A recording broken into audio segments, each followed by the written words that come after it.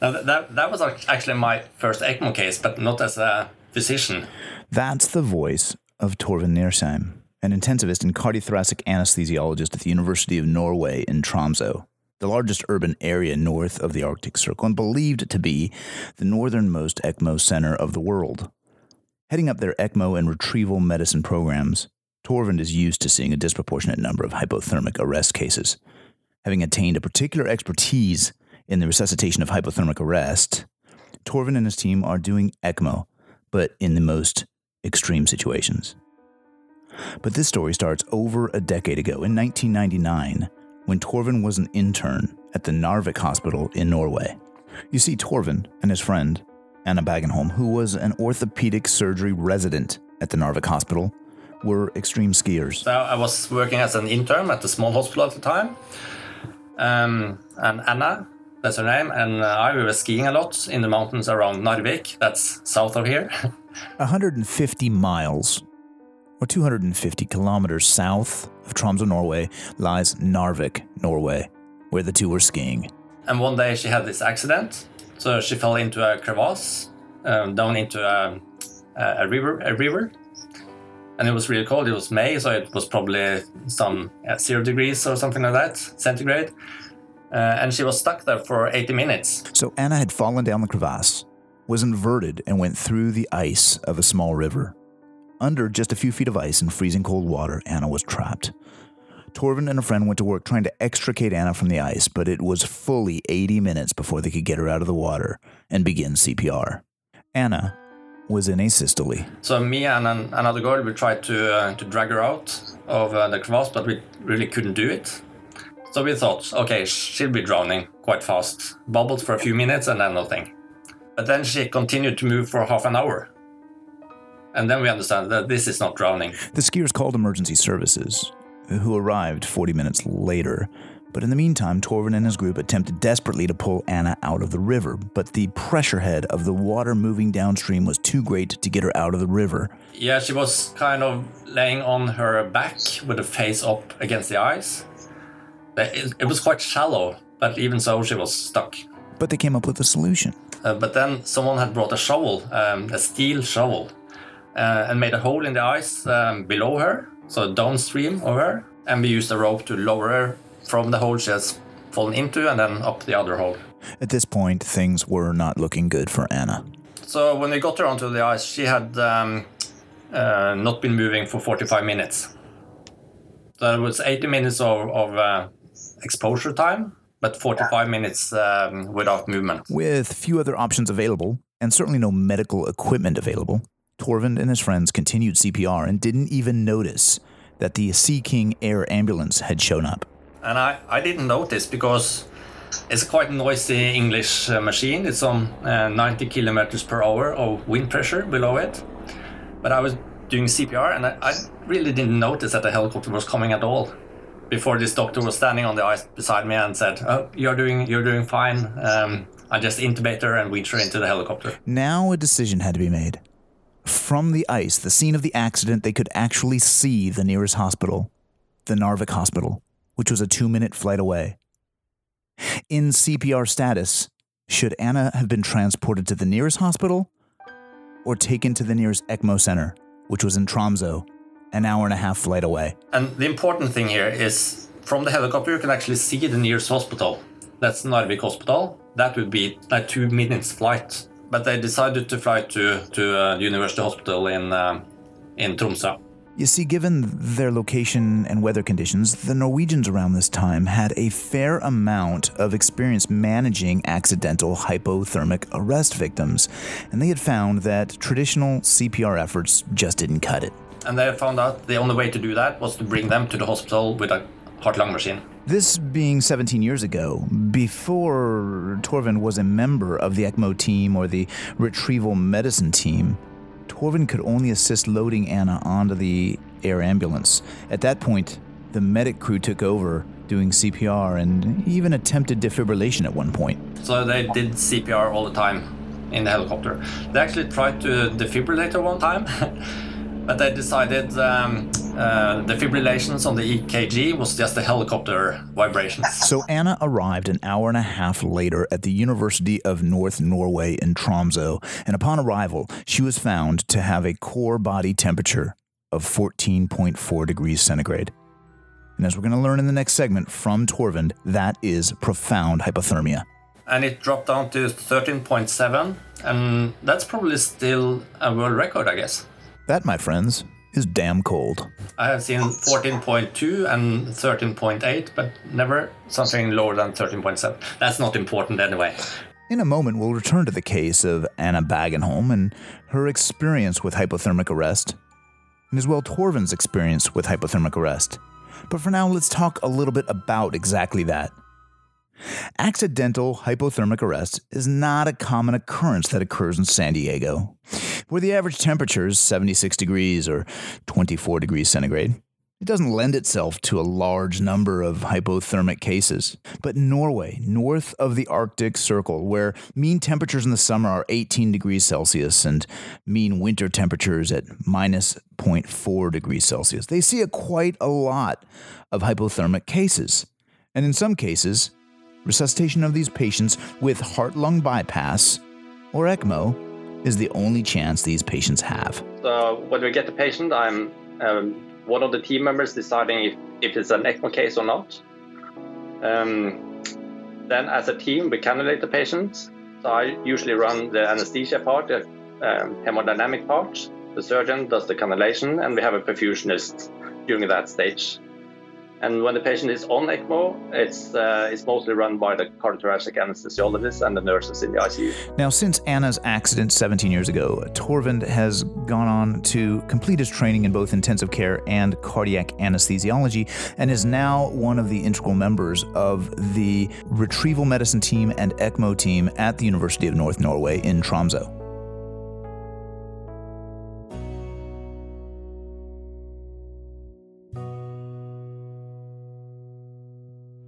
So it sounds like in their model, they have the cardiothoracic anesthesiologist, which is Torvind in this case, do most of the hemodynamics while the surgeon does the cannulation. And then after the patient is up on ECMO, then they have the perfusionist and or the nursing team manage these folks. Now, the remainder of this segment is based on a paper that was written by Torvind and his colleagues at the University of North Norway in Tromsø entitled "Prolonged Resuscitation is Warranted in Arrested Hypothermic Victims in Remote Areas." And that's from the journal Resuscitation, published in 2014.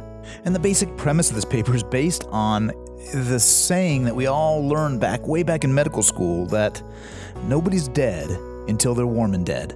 Well, this was a retrospective study looking at accidental hypothermic victims with cardiac arrest admitted to the University of North Norway between 1985 and 2013. And while there were no survivors prior to 1999, there were significant survivors with favorable neurologic outcomes when patients were resuscitated with ECMO. Now, studies prior to this one suggested that asphyxiation, either via snow burial like in an avalanche, or water submersion, had a lower chance of survival. But this study didn't show this. And the authors explain this by suggesting that very cold temperatures create faster cooling rates, and possibly aspiration of cold water may induce rapid protective cerebral hypothermia. So drowning victims in cold water may have a higher survival. So first, let's start off with some definitions. In accidental hypothermia, there is mild accidental hypothermia, and that's temperatures between 32 and 35 degrees Celsius. And by definition, these patients have preserved capability to maintain core temperature through compensating thermoregulatory mechanisms. That's the important stuff with those 32 degrees. So physiology is pretty much the same as the normal temperatures, just a little bit slowed down, but you still can compensate. Moderate hypothermia is 28 to 32 degrees centigrade.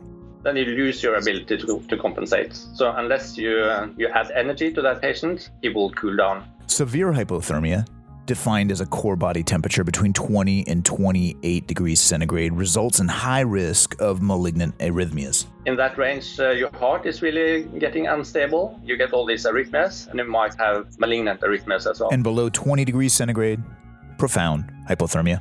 Then you will most probably in asystole. So going back to the Norway paper, between 1999 and 2013, they resuscitated 24 patients who had accidental hypothermic arrest. And they resuscitated those with ECMO, and they found that 9 of those had a favorable neurologic outcome.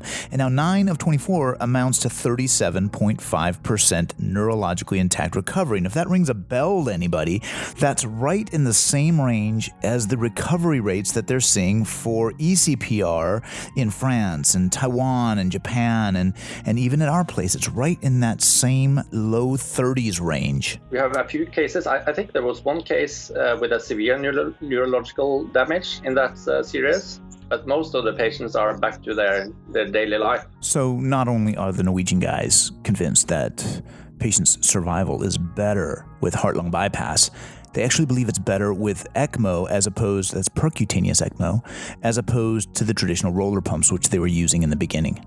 Yeah, so the first period we only had the heart-lung machine, so that was what we were using. And in the last period, we have been using more and more ECMO because there has been studies showing probably a better survival on ECMO than on heart-lung machine. Overwhelmingly, the cases of survival are almost ubiquitously related to submersion injuries for hypothermic arrest. Drowning is clearly the most usual case. So they have been in water for a while, and you never know if their airway has been below the surface or not. So it might be an immersion, so that's airway above the water, or a submersion, airway below water, and we never quite know. Next, we have to define the difference between the immersion injury and the submersion injury. In the immersion injury, it's a patient who goes into the cold, but their head is above water, so they're able to breathe for a short period of time. With the submersion injury, the head goes below water immediately, and they immediately experience cold water asphyxiation. Now, this seems to make a huge difference in whether or not these patients survive with neurologic integrity. Now, interestingly, it also seems to make a difference whether folks are asphyxiated by submersion or via avalanche. Yeah, that is what we always have thought. But it seems like it's a quite big difference between being submerged and being buried in an avalanche. Because in submersion, we see lower temperatures in the patient coming in and much better results. So they survive at a greater rate than the avalanche victims. We don't have any survivors from avalanches, and we do have quite a lot of avalanches up here. So, in the typical situation, they receive a call that there's an accidental hypothermic arrest patient in the field. A helicopter will be sent to the scene, and that helicopter will retrieve the patient and bring them back to the University of North Norway. Usually they are retrieved by helicopter, and the helicopter crew will do CPR, most often with a mechanical compression device like Lucas. And we don't stop in the ER. We go directly to the operating theater and put them on ECMO or heart-lung machine. So the retrieval team brings the patient in by ambulance on a mechanical chest compression device. And in their situation, they're using the Lucas, much like we are, and bring the patient. They bypass the emergency room. So the ER docs in their situation are not doing the cannulation. In fact, it doesn't even seem like they're involved in the case whatsoever. These patients bypass their ER and go right to the operating room. Usually by a surgical cut-down, because there would be no pulse. So you really can't do a percutaneous procedure. So it's by cut-down. Now, here's an interesting twist. While the surgeons are attempting to gain femoral, venous, and arterial access and cannulate, one of the first things that Torvin's team does is grab an arterial blood sample. They want to know what the potassium is. Because we are concerned about the potassium, high level of potassium, then we will probably stop the resuscitation. So what potassium levels do they use as cutoffs? We use 12 as a cutoff. ILCOR has changed that to 8 now. Probably to avoid a significant overtriage, but in our experience, 12 is a good number. So we have seen survivors above 8, not in our center, but in other centers. So we'll keep on to our level of 12. So the bottom line here is, you show up in their operating suite after a prolonged arrest, and your potassium is above 12, game over. You don't get put on pump. But on the other hand, there are really no other known neuroprognosticators for people who are cold and dead. You can't really tell if a patient is dead or alive if it's cold. So the usual definitions of death, they don't work. in a cold patient. So unfortunately, aside from potassium levels, there is just no means to neuroprognosticate a patient who's had a prolonged hypothermic arrest. Now, how long is too long? So, I mean, if it has been like 2 hours, 3 hours, something like that, then we don't do the case. But we do cases up to 1.5 hours. And very often the story is so unclear, we just err on the safe side. So this seems to be the triage process. A reasonably young, healthy individual who falls through the ice, is submerged, is in profound hypothermic arrest, either asystole or ventricular fibrillation, does not seem to matter, comes in, gets transported to their facility, bypasses the ER, goes to the OR. Immediately a potassium level is drawn. And according to Torvind, the only blood sample that really makes any difference is the potassium. But if they've come in within about an hour and a half of their submersion injury, they get the benefit of the doubt. No, so a lot of people are trying to find prognostic factors for survival, and potassium is pretty much the only blood sample you can do that shows correlation to survival. Now let's turn the page. The team has made the decision to put the patient on ECMO, so they begin the cut-down process. So what size cannulas do you think they're going to use? We believe in big cannulas. We typically put in probably a 29 venous to 1 arterial. Wait, did you catch that? 29 venous and 21 arterial. Those are their go-tos. That would be our usual choice. Maybe if you had trouble in a hypothermic patient, you might have a constriction of the vessels, and then we will size down. But in a normothermic patient, we believe in big cannulas. So as most of you know, for ECPR, we're typically using smaller cannulas than that, that's for sure. We're using somewhere in the range of a 17 French arterial and a 19 French venous. So why the massive cannulas? Yeah, we know, but it's probably from the work we are doing on cardiogenic shock. We believe in sufficient flow and sufficient reduction of the work of the ventricles. So yeah, that's our belief that big cannulas, high flow, good reduction of cardiac work. So one school of thought here is that the colder temperatures in these patients that they're seeing, hypothermic arrest, have higher viscosity of the blood itself, lending for lower flows with the smaller sized venous cannulas. And in their experience, higher cannulas mean higher flow, and they don't seem to be getting the same complication rate because of the larger size cannulas. We think we're getting the flow we want. So we're not kind of limited to a lower flow than we would really want. We get the rates that we think we need. So now you've taken a patient who suffered a accidental hypothermic arrest. They're cold. You cannulated them and you put them on bypass. Let's say you get adequate flows. Well, then how quickly do you rewarm them? That's another major issue, because we believe in quite fast rewarming. A lot of people believe in slow rewarming.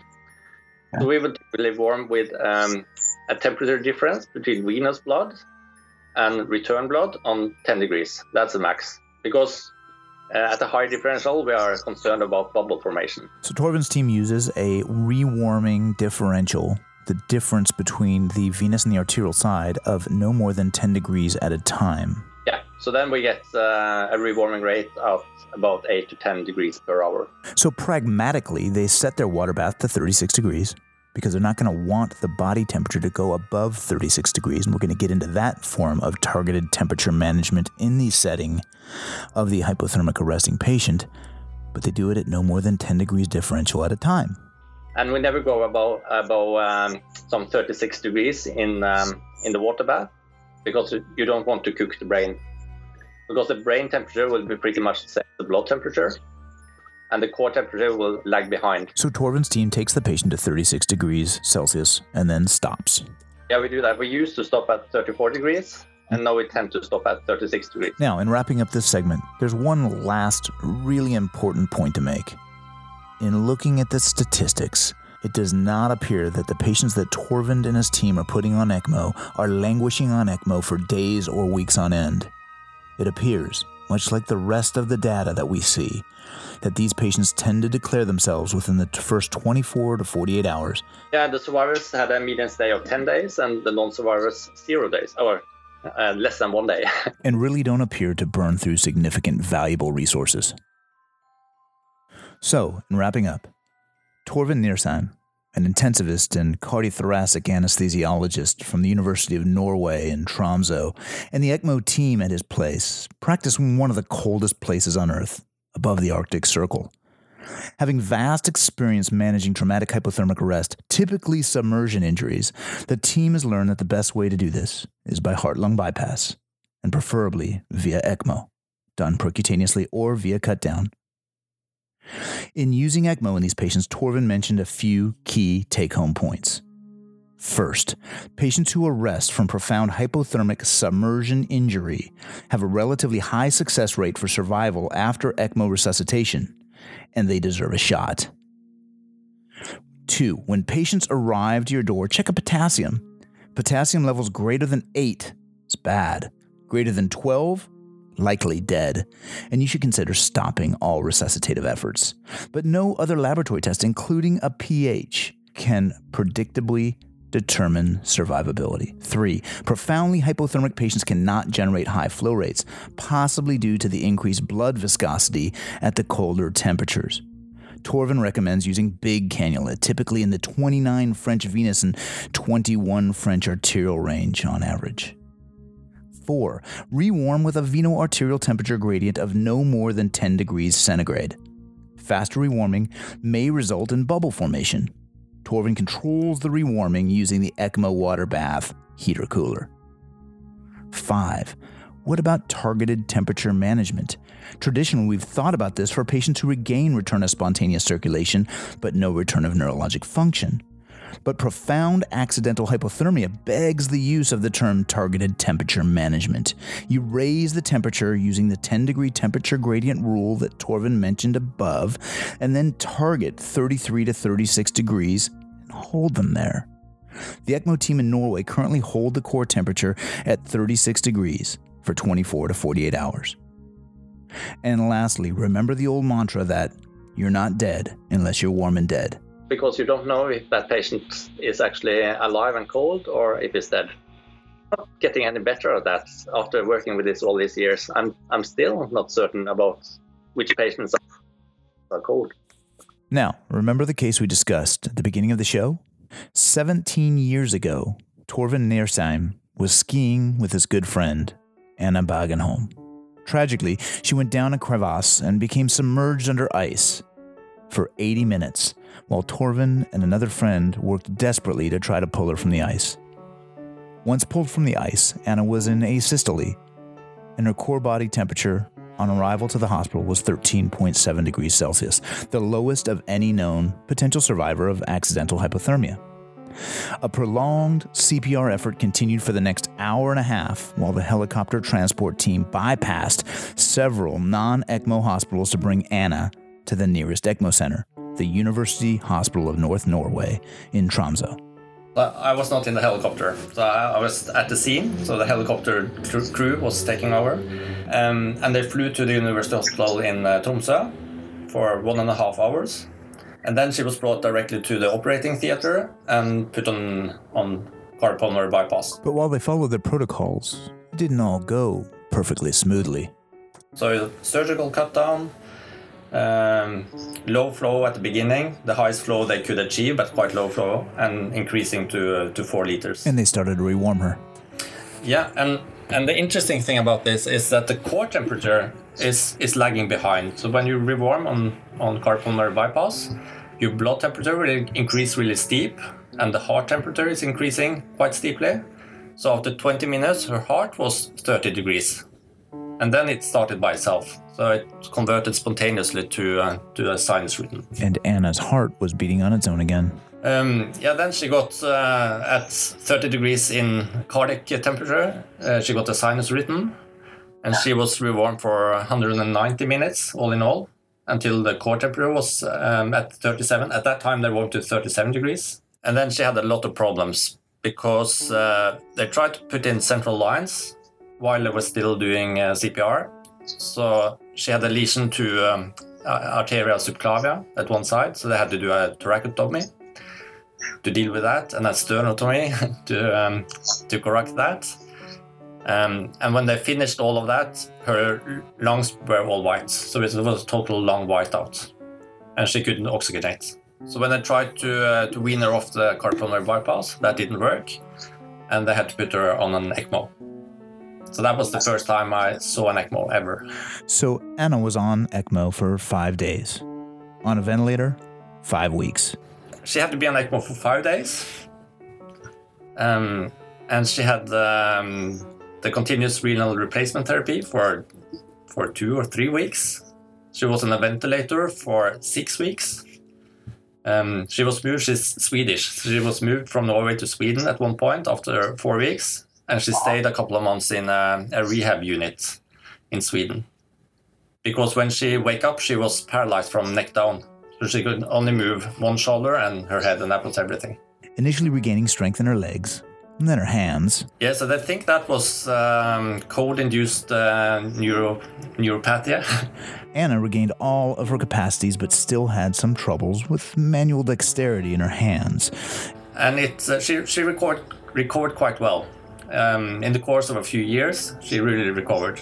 So the accident was in May 99, and she was skiing again in October 99. And while she's back to skiing the backcountry again, her career in orthopedic surgery was certainly in doubt. Yeah, she was training to be a surgeon at the time, but she has some neurological deficits in her hands.